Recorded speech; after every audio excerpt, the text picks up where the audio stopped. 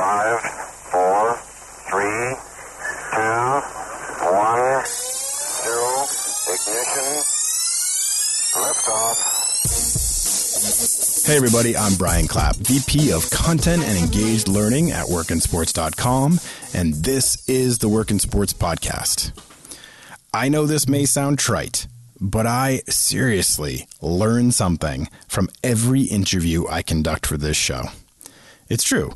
When you keep yourself open to learning and understanding of your own need for improvement, you start to see the opportunities in everything. You start to see these chances to learn and improve everywhere, just if you're open to it.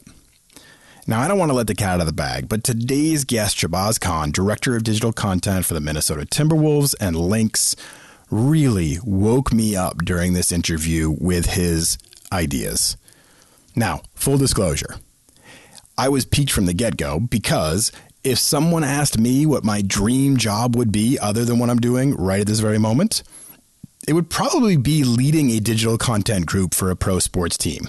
So the fact that Shahbaz is doing that right now had me kind of piqued from the get-go. I'll be full disclosure there. This is something that really, really interests me and I think is a super cool career. But to get back on track, one thing I always listen for in all of my interviews is how someone got the gig they currently occupy, or frankly, any of their jobs throughout their career. How did they cut through the noise? How did they go from 200 people applying for this job and they became the one? What did they do? Did they find out about the job on our site, workinsports.com, like Dan Kaufman from the New York Jets? Did they get it by referral and networking like Hannah Huseman from the Philadelphia Phillies? Did they have some other technique that got them noticed and just really stand out from the rest of the crowd? What was it? What is that formula that people use to become the one? Well, Shahbaz shares a story coming up shortly. I'll let him tell you all the details, but he tells about how he got his first job with the T-Wolves. And it's so interesting to me that I have now cited it in multiple speaking engagements that I've been a part of. It's a Zoom world. I've been doing a lot of career-focused panels, and this is one of those stories I just really like to tell now. I'm sharing Shahbaz's story. I'll summarize it quickly, and then you can listen to him get into all the details. But essentially, he wanted to work for the T-Wolves as a social media associate. After graduating college, this is what he wanted to do. And he figured out a way to make himself come to life as a candidate. He started a Twitter account and began doing the actual job of a social media associate for the T-Wolves. Seriously, he started doing the job. He was able to then show the T-Wolves how he would operate if the position was actually his tone, his creativity, how he live tweet during a game, the way that he would share videos, what he would do. He created his own proof of concept. This is what I mean by what else can you do to stand out? When I talk and say that and I say, what else can you do to stand out? What is that thing you can do? What is that extra 10% you can do? This is a prime example of that. I've said this before and I'll say it again. It takes a lot of faith to hire someone. You are banking on their words and the paper they hand you celebrating themselves to confirm that they can do the job. You haven't actually seen them do the job. You don't know that they're capable. I mean, you interview them and you hear them sell themselves, but you never really know how they will operate until you get them in your building. And that is daunting. There's a lot of faith and there's a leap that you have to make when you hire someone. I have done this before where I have hired people that were incredible in the interview process. Their references were good. Their resume was tight. And then in the job itself, they failed. What Shahbaz did was genius because it overcame the fear that employers have of hiring someone who can't really perform when the red light goes on. He showed that he could. He gave them a window into his performance, and they liked it. If you can figure out this magic for yourself, if you can figure out how to show proof of concept and show you can do the job and help quell any fears an employer may have on making you their next hire, that is magic. And Shahbaz captured that in his process. I'm telling you, there's a lot more than just this story coming up. Shahbaz shares great stuff on creating digital content during this interview. So I'm going to shut up and let you listen. Here's Shahbaz Khan, Director of Digital Content for the Minnesota Timberwolves and Lynx. Hey, Shahbaz, how are you doing today? I'm doing great. How are you? I'm really good. Thanks a lot for jumping on. I always enjoy content discussions because my background is a lot in the sports media, but just hearing how things are developing and changing, I think, can be really interesting. So thanks again for jumping on this conversation. Of course. I'm looking forward to it. So I love getting into my guest's background and seeing something that kind of jumps off the page and makes the conversation really interesting and fun to start with. It's pretty clear for you. You started college studying electronics engineering, and that's quite a departure from where you are now in sports social media content. So what was your plan early on, and how did you eventually change and start focusing in the sports realm? Yeah, it's a great question. As you alluded to, my first 2 years in college, I was an electrical engineering major. And the reason as to which I was that is my brother is actually by trade an electrical engineer, and he has quite a few passions on the side. He's an entrepreneur. He owns a couple of restaurants. And so what I was thinking and what my parents had told me is, hey, you can follow the same suit, chase basketball on the side or whatever you want to do and get something steady in engineering. And so I had done it and I was fine at it, but I wasn't necessarily passionate about it. And so from then on, I started looking elsewhere, talked to my brother a little bit, and he was like, chase what your passions are. So I talked to a career counselor, heard of a few options for me in terms of majors, and then I switched to journalism school during my sophomore year to be a communications major. And lo and behold, I had found a position with the Timberwolves as a social media associate or intern full time. And I was like, okay, this is what I want to do. And I actually applied for my first 2 years in journalism school, and I didn't end up getting it. But I knew that I wanted to at least try it out. So in the midst of all that, I tried to secure as many internships as I could to bolster my resume so that the third time that I applied, I could actually get the job. And it worked out. So that's kind of the runaround story. That's awesome. So you joined, as you mentioned, the Timberwolves and Lynx in 2014 as a social media associate. What do you remember? Like, I remember to this day, my interview process when I got my first job in sports. I remember like every last detail of it because I think there's some weird obsession there. But what do you remember as you look back at that interview process, your first job trying to get into sports, trying to break in? What was that moment like for you?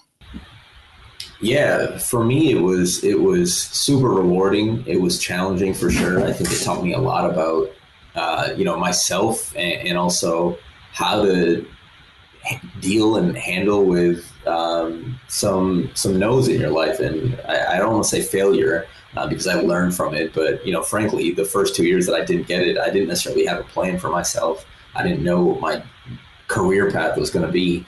But getting those no's the first 2 years, I look back on it, it's probably the best thing that could have happened to me because it pushed me to go outside of sports and realize something sports is, what it means to me and what I wanted it to mean for me in terms of my career. And also getting some experience outside of sports was invaluable for me now that I'm in it, and I think helped me grow quite a bit. But in terms of the interview process, I remember being very nervous. I was a senior in college, and I had gotten all these jobs for a chance at this interview. And it was my third time interviewing for the job. So it was now or never at that point. And it was a little bit hectic, but I remember wanting it so bad. And I did some out of the box things at the time, I think, to try to secure that job. Explain. What did you do that was out of the box? I want to hear this. Yeah. So it was starting out with the Minnesota Lynx. And one thing that I tended to do for my first 2 sports jobs is I created fake accounts that would mimic what I would be doing for the real accounts prior to me joining. So I live tweeted games prior to actually being on the team and live tweeting games for real and kind of showed off what I could do on these accounts before joining. That's a really great idea. I like that. So, okay, they hire you. They had interviewed you for 3 consecutive years. They were probably very used to seeing you and were like, all right, I think it's time to hire this guy. So you jump right in working with the NBA and WNBA on their social channels. But obviously they're not going to throw out like, hey, here's all the strategy and execution, go. Like you're not going to have all that power and ability. So what did your role look like initially with them, and how did it grow in that first year? Yeah, great question. Surprisingly, I was given quite a bit of leeway in terms of creativity to learn and grow. And so starting out with the WNBA, as that season started, I remember covering Media Day off the bat. And really at the time, Snapchat was a big deal. Vine was a big deal. Not to say that Snapchat is not a big deal anymore, but for us, it's obviously lower on the totem pole now than it was at the time.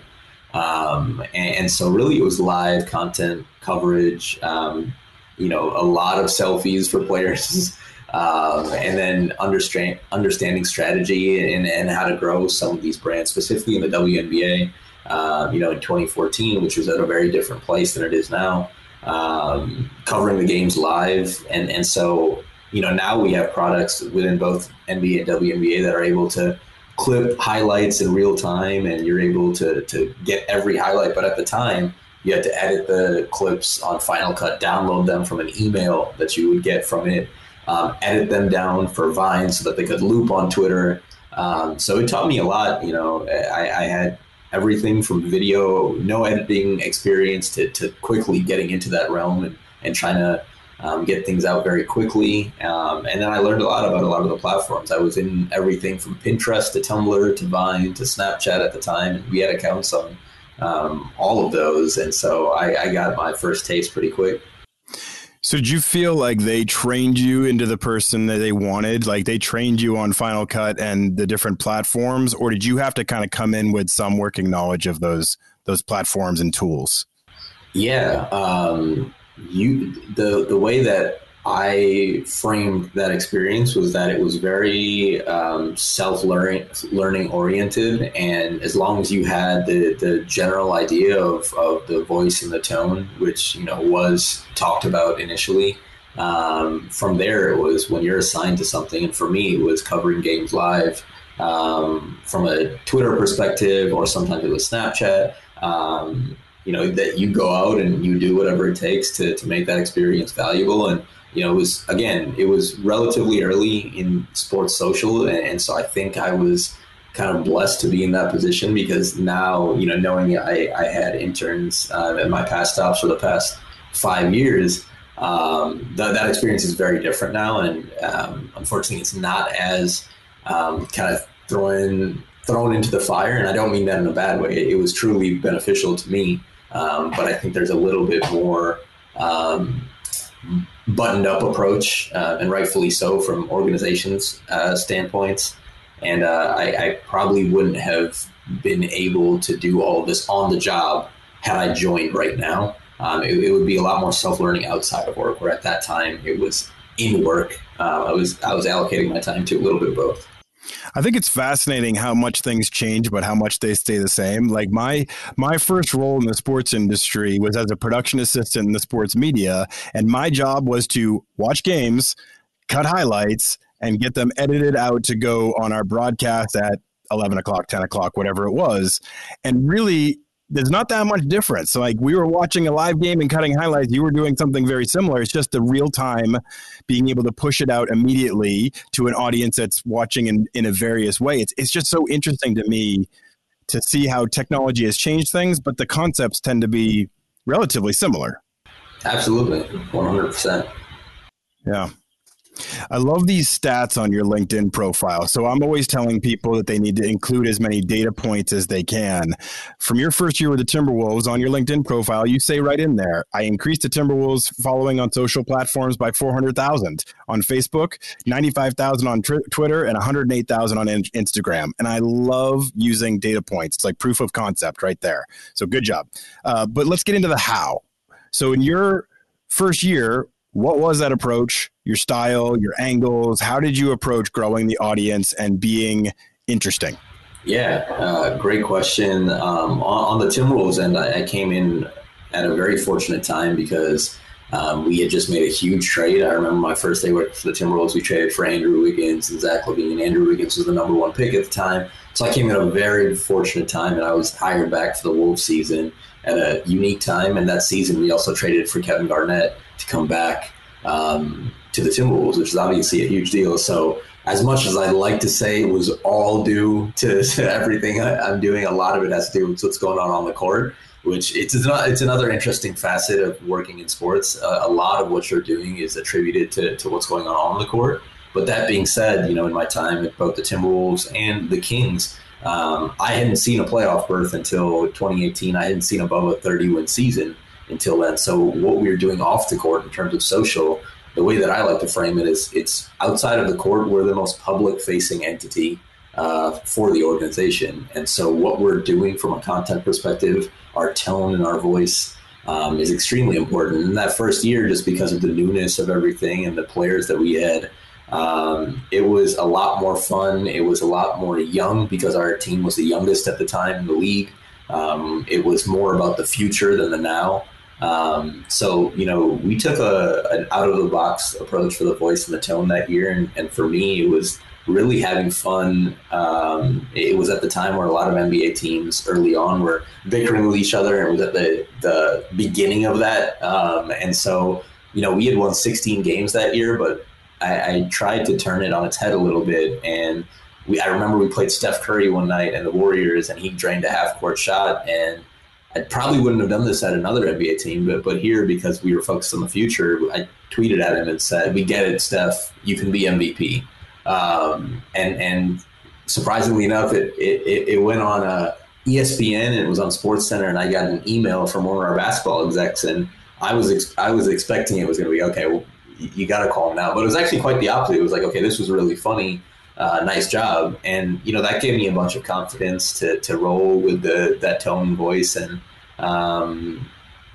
continue down that path. And I think that attributed to a lot of it, in addition to having all these bright young stars and a fan favorite coming back.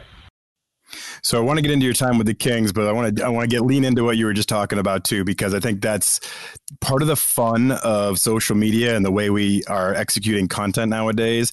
I love it when the teams, the brands, the organizations have the fun banter back and forth. The fact that the social account's able to talk a little bit of trash to Steph Curry in a fun way. I love that stuff. It's hard to be funny too, though. It's hard to be entertaining. It's not an easy thing to accomplish. But is that the kind of fun little secret of the league, is that the digital media teams on various digital media groups or on different teams you guys have your own little community. You guys kind of know each other. You kind of interact, and there's some personality at play there. Is that part of the gig? Yeah, absolutely. I think all of the NBA social folks, we all know each other. And in my 6 years in the league, I've been fortunate to have some really good friends in the league. One of my best friends works for the Portland Trailblazers. We talk a lot offline. We have our private Facebook group. And we're constantly in communication with each other.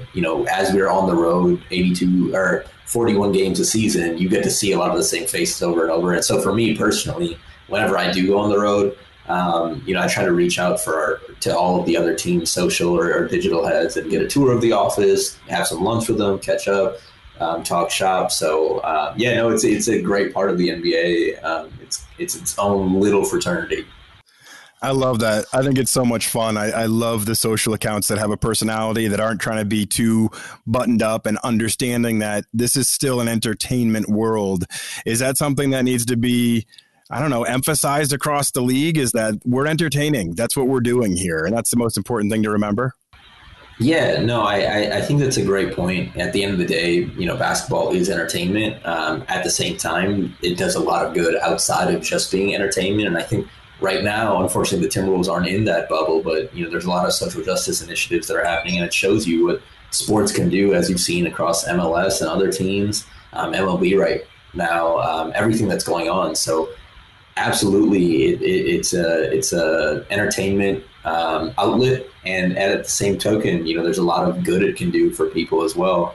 And so you hit on it earlier, but there's got to be a little bit of a balance. You don't want to go too far down the line in terms of you want to toe the line in terms of the voice and the tone that you're using, and never go overboard. But you also have to realize, the other side of it too is that it's a business as well.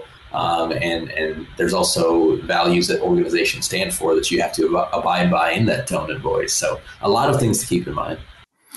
Yeah, I would think that would keep me up at night too, because unfortunately we've seen some people in social that have gone too far and it's ended up in them losing their jobs. And you're like, you could see it kind of coming and you have to know, I would think that would be an important part of your role or anybody in social media is to know where that line is. Yeah, absolutely. We talk a lot about newspaper headlines, and what we mean by that is anytime, the way that I try to frame it with my teams and in my past is if there's anything that's ever newspaper worthy that's not court related, meaning what's happening on the court, it's coming from our social accounts, and it could be deemed good or bad. Just run it by, just so that we can have another set of eyes on it. We can run it up the flagpole if need be. But that really puts us in a place where we tend not to have too many of those instances. And every once in a while, frankly, it's good to have an instance which is pushing the envelope or maybe gets you a little bit on the hot seat because it reminds you of how nimble you have to be with this stuff. And then the next time you realize, okay, there's the line. We were very close to it. Let's not get there again. Yeah. The good news is nowadays everybody seems to have a short-term memory and we move on quickly from things. But so let's get back into your specific career. Often people have to move on from an organization in order to move up and get new roles and responsibilities. After a year with the Timberwolves, you left and went to the Kings. You've made some references to that. Is that why you jumped? Was that you just wanted to take on a new challenge and have some more responsibilities in your role? No, actually. So the way that the associate roles work, which still exist at the Timberwolves and Lynx, is you have one season either at the WNBA or, if you're brought back, you have both the WNBA and the NBA season to stick on. And then after that, that's essentially the end of your tenure unless you get moved into a full-time role. We only had one person in social at the time full-time. And so that role was already taken. There wasn't an opportunity in terms of growth. And I actually went to an ad agency in terms of my full-time job after college. My college tenure coincided with the end of my Timberwolves tenure. And pretty much the next week I moved to Chicago to work at an ad agency that oversaw celebrities and athletes and musicians, social media. And I got tired of it very quickly. It wasn't the same as sports. So I quit that full-time job 3 months in without having anything lined up.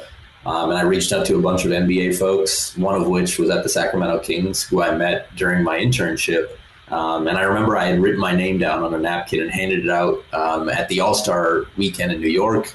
I flew myself out to the Summer League and I tried to network as much as possible. And luckily it worked out because I added my boss, Jason Wise at the Kings, on LinkedIn. And I said, hey, I'm searching for an opportunity. I don't know if you remember me.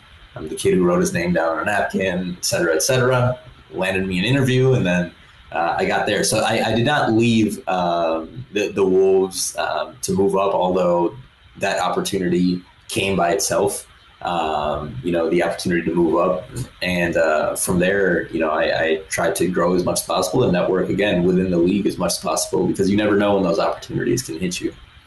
So how did things expand and change for you as you went to the Kings? You were then a digital producer. You had a little bit more than just social media under you, or that you were associated with. How were the roles and expectations kind of different as you went to the Kings experience? Yeah, great question. So it was very interesting because I had no web experience from coding, from writing, really. I mean, I went to journalism school, but in terms of professional experience, it was social, which you can argue it has copywriting, which I would argue, and there is a writing component to it, but formally writing for a website and being an editor of some sorts, that's a completely different perspective. So when I went to the Kings, it was digital producer, as you alluded to, and it was representing all of our social platforms and our web platforms. So I was really producing day-to-day content for all of our Kings platforms and all of our web platforms. So writing every day for the website, what's going on the court, and then also producing on the social side. And then we were opening up a new arena in Sacramento that year as well. So it was starting to manage and produce content for the new account for the arena itself. Wow. So teams and organizations tend to have different styles, different approaches, different best practices or corporate voice. Did the Kings and Timberwolves present that kind of a challenge for you? Were they different approaches to content? Yeah, frankly, I was a little scared when I first made the move because I was born and raised a Timberwolves fan. And I remember talking to my family and I'm like, I don't know if I can do this because I've never rooted for another NBA team, let alone, being the tone and voice for another NBA team, which I was frankly a little bit afraid of. But when I went to Sacramento and I got to understand the culture there and now, they've been granted an MLS team in 2023. But, at the time, for so many years, Sacramento's only professional sports team was the Kings. And so the fan bases are very different there. The expectations are very different there. And what we were able to do on the social side is also very different. And the way that I had taken it, I think we leaned in a lot more in Sacramento to that fun persona than I did in Minnesota, because frankly, there was a lot of parallels between the Timberwolves and the Kings. We were both number 1 and 2 in terms of losing seasons consecutively and not making the playoffs consecutively. And so what we needed to do from an outside of the box perspective, I remember my first preseason game, we were playing the Lakers, and I was controlling the Kings social, and I asked my boss, we talked about tone and voice, but I wanted to take a risk, and it was a preseason game. And so I was like, hey, how about we tweet and we call the Lakers the Acres and wait till someone calls us out when they realize the whole game we're calling them the Acres, because someone's inevitably going to ask, why are you not calling them the Lakers? And I was like, okay, we'll respond and say we're going to give them the L. That's why. After that, it really set off a blaze. Talked to my boss a lot. And that was kind of the persona that we had taken for the first 2 years that I was there, is really playing into having fun with other teams and taking shots at other teams. And frankly, it was encouraged. And I think, one of the things that I was judged upon when I moved along in my career with the Kings was how many national headlines we could get for social specific things that we did. And so that was really a challenge for me. And it was something that I took pride in, is having fun on that realm and being considered the funniest NBA Twitter account. Like, that was something I take pride in, but it's very different than now and where I was at the Kings in terms of the approaches that I use and that the team uses. I love the long setup too, like waiting for somebody to take the bait and using the Acres over and over. I mean, that's great. Like the patience to wait for the playoff. I mean, the payoff is just, I love that. Okay, so after the Kings, you jump back with the Timberwolves, and you're now the senior manager of, you were the senior manager of digital content. So previous time you were the Timberwolves and Lynx, all social media. Now, again, you're taking what you've learned from the Kings, you're expanding upon that. What's the role like now with the T-Wolves? Is it even broader? Yeah, great question. So now for the first year and a half or so, it was solely social, but it was a little bit broader in terms of social because, in the past it was organic only, and now it's paid. It's all of our sponsorship, valuation. Probably 30 to 40% of what I'm doing is creating partnership campaigns that we can go out and pitch, and then evaluating those campaigns based on the knowledge that I have of the organic and paid space in terms of what works well. So I work very closely with our partnerships team to develop different ideas that we can activate upon. I handle all of our paid internally now, so that's also a skill set that I was excited to look into and grow in. And then in terms of the day-to-day, that's something that my team is handling internally in terms of execution. I'm a little bit removed from that, and there's some times where I miss it a little bit, but they do a great job. They're really good at what they do as well. So I'm a little bit removed on that front, but I'm still very actively involved in terms of game days. We've brought all of our photography internally, meaning on our social team. So between myself and the three members of the team, social, we're responsible for all the photography that ends up in players' DMs or text messages, and then our Instagram feed, our Instagram stories, our social platforms, and then all the day-to-day again in terms of that is executed by the rest of my team. So it's a interesting mix between paid, between sponsorships, between strategy and execution, tone and voice.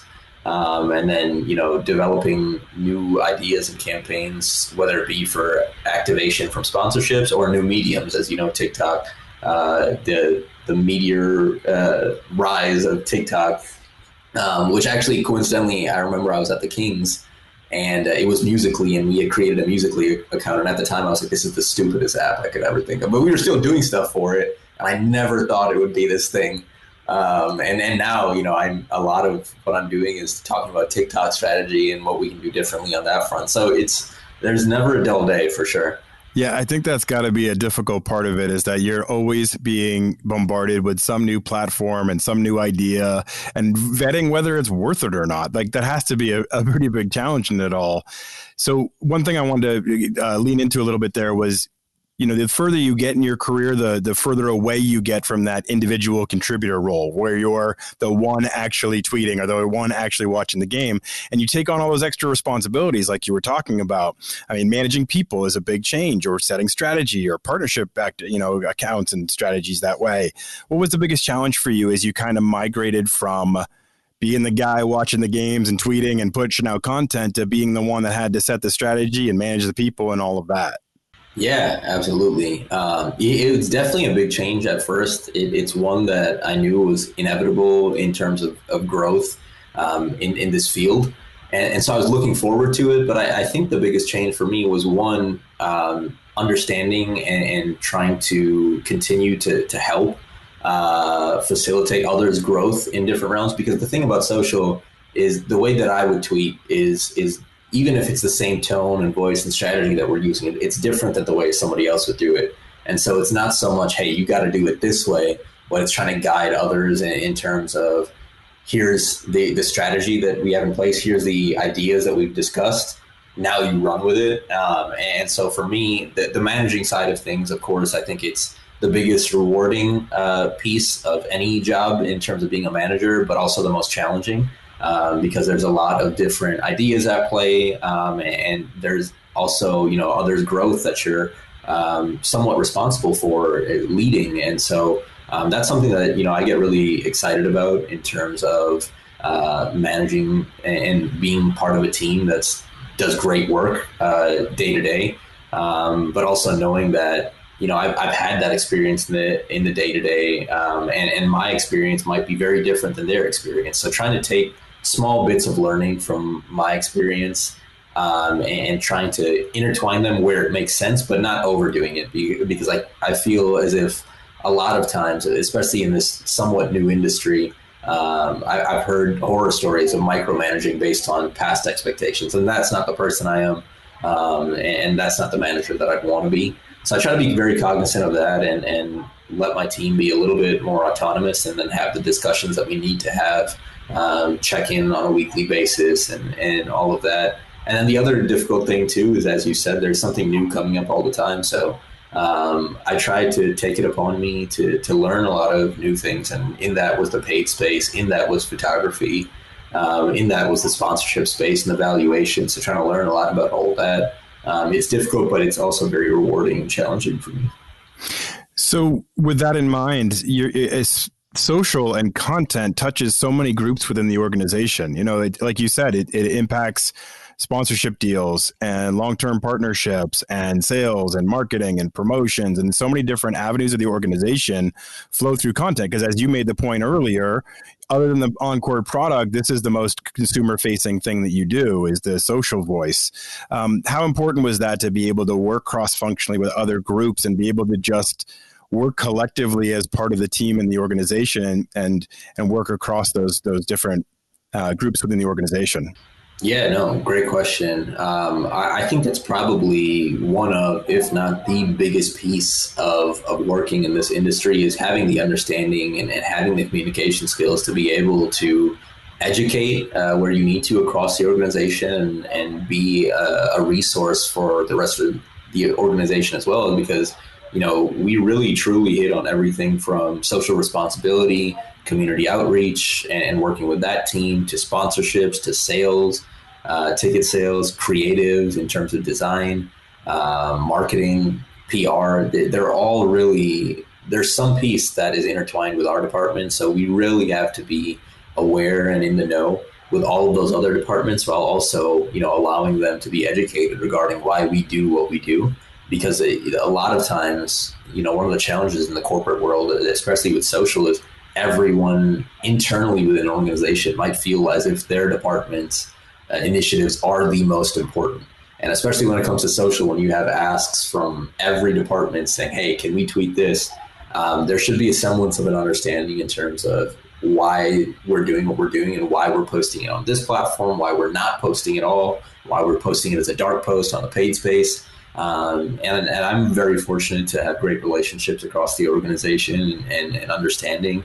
And I think the biggest representation of that is, as I said, I work very closely with sponsorships, and especially in sports, we hear a lot of bad stories at times that, hey, sponsorship sold something, we didn't know about it as a social team, and that's never the case here. So I'm very fortunate on that front. And again, you got to have great relationships across the board, not only internally, but externally. How challenging is it now? I mean, obviously, we're in a very strange world. There's an NBA bubble. The T-Wolves are not part of it. There's a lot going on in the world. Like, how are you able to manage the voice now? Like, what does it look like for you and your team to still be active and engaging with your fan base, but maybe not having a whole lot of things to comment on? Yeah, definitely. So, we also oversee the Minnesota Lynx, our WNBA's teams social. We also have an e-gaming team, the T-Wolves Gaming, and of course, with everything going on, not only across the country, but specifically in our hometown in Minneapolis, we had to ensure that we were being very strategic about what we were doing. And really what we landed on is, unless we're doing something to add to the conversation and truly make a change, let's not do anything from a social standpoint until we feel confident that what we're doing is actually going to drive change or make a difference. And so from our players attending some of the protests and the rallies here to what we were doing as an organization, which was, uber important and, made me feel proud to be part of the organization. We wanted to not make it so much social driven as it was organizational driven, and come off as valuable as it came across from the organization, if you know what I mean by that. It can't be one department thinks this and then this is what we're all doing. This is truly what we believe in, and we're going to show it by actions rather than words on a tweet or a picture on Instagram. So that's the approach we've taken. And in terms of nowadays, what we're doing, I don't think much has changed in terms of strategy, because really how we try to approach social is we don't want to post unless there is something valuable worth posting. Of course, there's some nuances here and there where you have to post where something's not necessarily overly engaging, but for the most part, we try to abide by that. And unless we're posting something that we feel will either entertain people, inform people, or provide people as an outlet for, we try not to do too much in terms of frequency and cadence of posting until we feel confident about one of those pillars. Makes sense. I mean, you guys are definitely in the epicenter of a lot of the things happening in our world right now, and to be able to be strategic and thoughtful about your voice and the power of your voice too. It seems like it would be inspiring to be a part of that and to see how your organization comes together and has a unified voice. And then just, being able to not be focused on just quantity and pushing stuff out, but also having a lens on quality. So I'm very curious too, over your 6 years in sports digital content, how have the players' attitudes, without getting into any specifics, but how have the players' attitudes towards social media and digital content changed? Do they have a different perspective on it all? Are they more open to it or anything of that nature? Yeah, what I've seen, especially with the younger players that have come in the rookie classes over the years, is gradually, there was never not buy-in, but now more than ever. And you can see, by what's happening in the bubble with Matisse with the 76ers, creating the vlogs and all of that. They're really understanding the value of it. And I think the next frontier in terms of sports content, and quite a few players are ahead of the curve on this, but it will really be players, utilizing and hiring their own content personnel to handle their channels, because they understand now more than ever the value that these tools add for them. And so really for me now, in terms of what I've seen in terms of changes, there's rarely a time in which a player's ever asking why should I do this, right? They know off the bat how valuable it is to the organization, how valuable it is to their brand and their social personality, and what it means for them in the future. And, I think evidence of that comes in the sense that, 2 years ago, prior to me coming here, we didn't necessarily have a ton of communication between our players and our social team. And now, after every game, we're texting or sending, a message over to players with the photos. They're in open communication with us, like, hey, I have an event tomorrow here. Can you guys cover this? So it's very one-to-one in terms of their understanding. And they actually have a lot of questions as well. So a lot of times they might have a question on their own profiles or on one of their platforms in terms of, hey, can you help me promote this? Or how can I grow in this? Which has been great to see for us because it's another facet to our job that, it's not listed on the responsibilities, but it's a cool part of the job for sure. Yeah, to be DMing pictures of the players to them and having that one-on-one. I mean, that's pretty cool. I think a lot of people are jealous. I would imagine, too, that this is only going to increase from here because with the college athletes getting the ability to monetize their name, image, and likeness starting in 2021, I mean, they're going to start creating their own brands while they're in college. So when they come to the NBA, it's going to be just very natural to them, and you guys are going to hit the ground running with them, I'd imagine. Yeah, 100%. I'll speak personally on the team. Karl Anthony Towns, D'Angelo Russell, both of those players have content creators with them, and I work very closely with the content creators. I work closely, with the players whenever they have personnel from a content perspective, and we're constantly messaging each other like, "Hey, I got this shot. Do you mind sending me this?" Or sometimes a player might ask, hey, I need this for Instagram. Can you send me this? So they have a huge understanding of it. And it's great to have two players that are superstars that really understand what we're doing and what we're trying to do. Shahbaz, I can't thank you enough. This has been really, really insightful. We'll finish up with this. For you, when you were first breaking into this world of sports social media and digital content, like you said, there was a lot of skills that you learned once you got in the building and got the job. For somebody starting out now, that challenge may be a little bit different. What would you advise somebody that wants to get where you are or break in with a team? What kind of skills should they be learning? What type of things should they be focusing on to make them the best possible talent out there? So in terms of skills to learn or things to bring into the industry, the first thing that I recommend is being as well versed as you can, not only in terms of social and the understanding of the culture and the trends, but also the valuable tools that you can learn in terms of Photoshop, in terms of After Effects. The more well versed you can be with some of these programs that we work in on a day in and day out basis, the more valuable that you'll be as a resource to any organization that you're joining. And then, from the interview process, frankly, sports are one of the hardest industries to break in because everyone wants that job.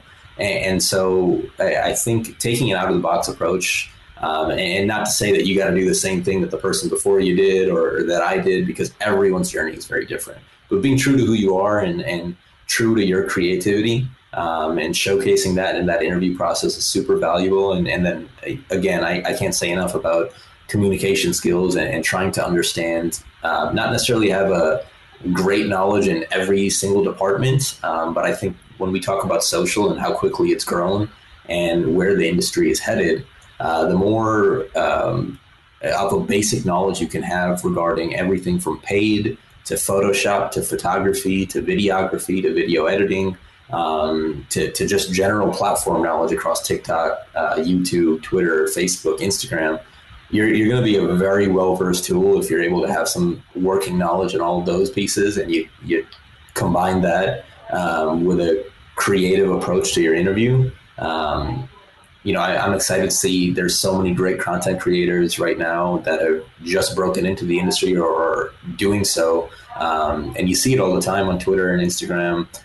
People are showcasing their work. And that's another thing that I didn't hit on, but showcase your work. Utilize your social platforms as an extension of what you can do and who you are, because I look at that. I know a lot of other hiring managers in social, they look at what you can do personally and the tone of the voice that you embody on your personal platforms. and the creativity that you're utilizing on those platforms in addition to your professional platforms. Shahbaz, this is great. Thank you so much for coming on. Your experience is one that will be extremely valuable to our entire audience. So I really appreciate you sharing everything today, and good luck with the future.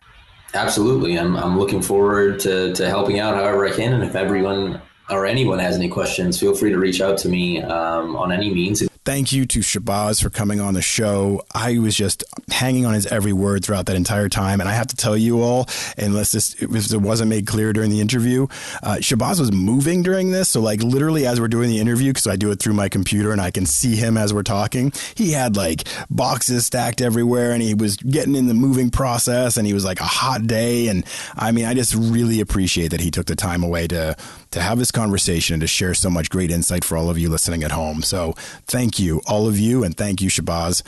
Please rate and review wherever you listen to this podcast. Please subscribe so you can keep up on all of our content and become part of our community through our private Facebook group. You can go to Facebook and search for the Work in Sports Podcast. Join that community. There's about 2,000 people right now who are networking and helping each other through advice in their sports career.